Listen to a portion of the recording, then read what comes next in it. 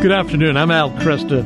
This week, we saw the anniversary of, well, one of the most iconic images of the Second World War. 6 U.S. Marines raising the flag on Mount Suribachi during the horrific Battle of Iwo Jima. Did you know that a mass was celebrated under the flag? My guest, R.J. Matava, is the dean of graduate school at Christendom College. 2 of his uncles served on Iwo Jima, and 1 was killed in action there. He's a lifetime member of the Iwo Jima Memorial Historical Foundation. And it's a great pleasure to have you with me. Thank you so much. Yes, thank you for having me, Al. It's great to be here with you. Let's just talk about the significance, the military significance of Iwo Jima. Why was this so important? Yeah, it was one of the most iconic images of the war, and this was a significant battle, not only for the outplay of the rest of World War II, especially in the Pacific Theater, but really you can look at the long-term implications of the way that this was really almost ushering in a new era of battle, a new kind of engagement. Mm-hmm. This was the most severe battle in Marine Corps history. One of the worst, most intense of the war. Iwo Jima is a tiny black volcanic island in the South Pacific, about 650 miles off the coast of Japan. So its strategic significance lie in its proximity to the homeland. Okay. But it is a tiny island. It's only about 8 square miles, 5 feet long, 2 feet wide. And there was this intense fighting that lasted over 30 days. For that island because of the 3 airstrips that it had, which allowed U.S. bombers to get one step closer to the mainland. We can talk a little bit more about the geography that made the battle so intense and a little bit more of the history. The island is tiny. I mean, this is, I think, was it you that said it was the most expensive piece of worthless real estate in the history of the globe? Yeah, that's a common impression of Iwo Jima. It was an extremely intense battle. There were more casualties on the U.S. side than on the Japanese side, although more deaths on the Japanese side. It was the only battle where the U.S. suffered more wounded than the Japanese. There were about 6,800 Marines killed, or U.S. servicemen killed in that battle. About 21,000 Japanese, but the island was held by around 23,000 Japanese, and there was an invasion force of 60,000. It was an intense battle. That the people that I knew who fought there, many times said to me that their experience of it was a month of hell, hell on earth. It was literally a steaming sulfur mine, sulfuric island. I have here in my hand black sand from the beach of Iwo Jima. And it's just a pebble-like glassy, loose sand that made it very hard for anybody to dig in or to get vehicles onto the beach.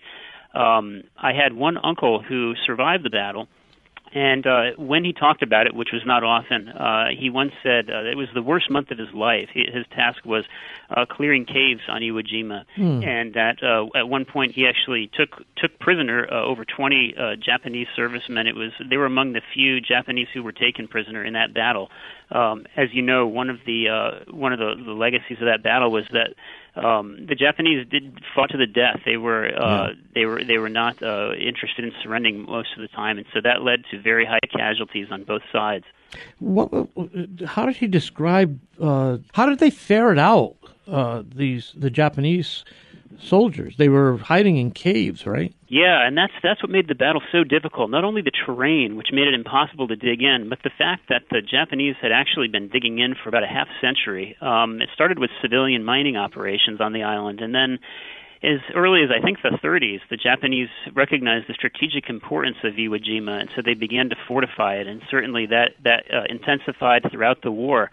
So that when the U.S. forces landed on Iwo Jima, the Japanese had dug in an incredible network of caves that are 11, 12 miles or more in length. They were the shallowest caves were 35 feet below ground. In some cases, these were 3 stories deep. They had 3 levels deep of caves with hospitals, all kinds of communications equipment, everything you could imagine. And as one naval officer put it, this was the most heavily fortified and capably defended island in the world that the Marines landed on. The eerie thing was when they went in on D-Day for Iwo Jima, it was about 9 o'clock or 9:30 in the morning, if my memory serves me right. And the eerie thing was they landed and there was no resistance. Everybody got out on the beach. They expected a big fight. You know, we think of D-Day in Normandy right. as being what it was. That wasn't the way it was on Iwo Jima. They landed on this black beach, this black volcanic sand beach, and it was terraced. The sea had naturally created these three sort of plateaus, these three terraces that they had to get up, made it very hard to get vehicles up. And it was quiet, and they started to say to themselves, gosh, maybe the bombardment worked, because they had been bombarding the island for like 3 months, and the last 30 days before, they had just done an incredible amount of aerial bombing and naval shelling, and they thought maybe that softened up the defenses of the island. And then once everybody was out on the beach just after 10 o'clock in the morning, all of a sudden the Japanese opened fire, and it was just a killing pen. And because they had so many underground fortifications, it's hardly an exaggeration to say that there was not a square inch of that island that was not covered from multiple gunpoint angles. So they suffered tremendous casualties. There was one lieutenant on the beach who actually recalled the landing, and he was trying to dig in, but it would just cave back in on them. He ended up getting hit 4 times in successive shell explosions. They'd have mortars and other shells coming over, and there's nothing they could do. They were just trapped there listening to the whistle, and they started to get pretty good at telling when it was going to hit close. And it was utterly futile. They were powerless to do anything. He was hit in his left foot.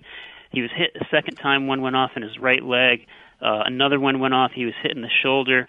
Finally, for some odd reason, he went to check what time it was, and a shell went off. It blew the watch off his hand, and it tore a hole in his forearm. And he said to himself, I was beginning to know finally what it must feel like to be crucified. And so this was kind of the experience that they had of the intense suffering that really both sides in the battle underwent.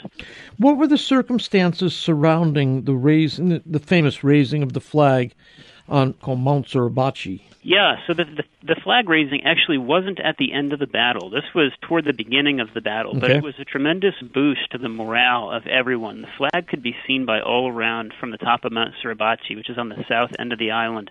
It's about 500 plus feet high, so it was the highest point, and you could see it from everywhere. And within the first few days of the battle, D-Day was February 19th. The flag went up on February 23rd. This was the first sign that the United States was prevailing.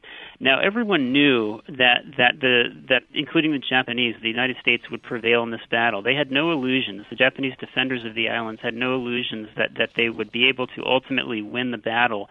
But they fought to the death anyway in order to buy time, to buy time on the invasion of Japan, to weaken the enemy, and especially to undermine our willingness to undertake a land invasion of Japan and to undermine public support for the war. So it was a very intense battle, but they knew that they would lose. But it was the first few days between February 19th and when the flag went up on 23rd.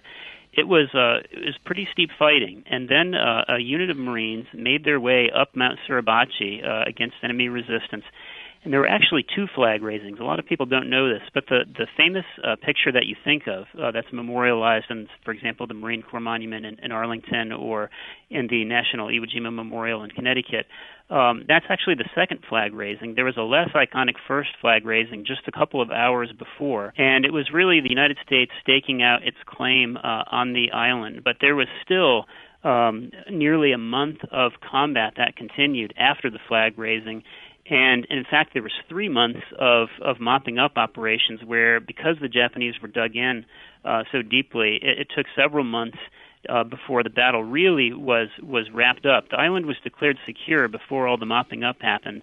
But believe it or not, the last Japanese soldiers on that island, do you know when they surrendered? No. It was 1949. It was about 3.5 years after the war ended. So it gives you just sort of a perspective on how dug in they were, and also the kind of fighting force that the Marines encountered. So they raised the flag on Suribachi, and immediately you could hear the horns. I remember talking to friends of my grandfather. They could hear the horns on the ships all sounding. Men on the beach could see it. All throughout the island, they could see this. It was a tremendous morale booster. Yeah. Now, you had mentioned a mass that was celebrated on Mount Suribachi. That's closely tied to the flag raising, too. There was, on board the ships, there was one Jesuit missionary, not missionary, but chaplain, Father Suver. It may be Suve. I don't know if his name was pronounced Suver or Suve, but he was in a conversation with two other Marines, and one said, before they were heading into the beachhead, said, "Well, I think I could get a flag off my my LST, and we could raise that flag on Mount Suribachi." And so another one, not to be outdone, said, "Well, you bring the flag, and I'll raise it." And Father Suver said, "Well, you raise the flag, and I'll celebrate Mass under it." Huh. So very within the same time span of those events happening that were kind of made immortal in photography, we had a Mass that was celebrated right on Mount Suribachi by this Jesuit priest, Father Suver. And he celebrated, by the best accounts that I can piece together, it was about 10 or 10:30 in the morning on February 23rd. So he would have celebrated this Mass right after the first flag raising, but before the second flag raising. Before the second one, okay. It was part of the same event there. And actually, as they celebrated Mass, there were about 20 Marines. They could hear the Japanese talking. They could hear them being watched by the nearby caves. And they weren't attacked. The Japanese seemed to just be kind of intrigued by what was going on. It's imagine putting yourself in the shoes either of the Marines or of the Japanese and seeing this take place and just puzzling, wondering what is this. And they didn't get into any battles, but they were very close by. They could hear the voices of the Japanese in the caves while they were there at the Mass. Wow. Any opinion on the movies deal with Iwo Jima, the two Clint Eastwood Flags of Our Fathers and then Letters of Iwo Jima? Letters from Iwo Jima. Yeah, no, great question. I wish I could. I haven't seen the movies, but they're on my list. They're on my list too. Yeah, I don't watch a lot of movies, but those are definitely two that I would like to see, and I'm sure that they're well done. Just knowing the quality of some of his other work, and interesting too to get those two perspectives on the battle. I think it's both sides suffered tremendous casualties. The Japanese were not going to give up, but they saw this as a way of defending their homeland, and the Marines on the other side said, "Look, you know you're going to lose. Why do we have to go through this intense, hellish month of rooting you out?" But that's where we were. So I think seeing those two movies together would be instructive.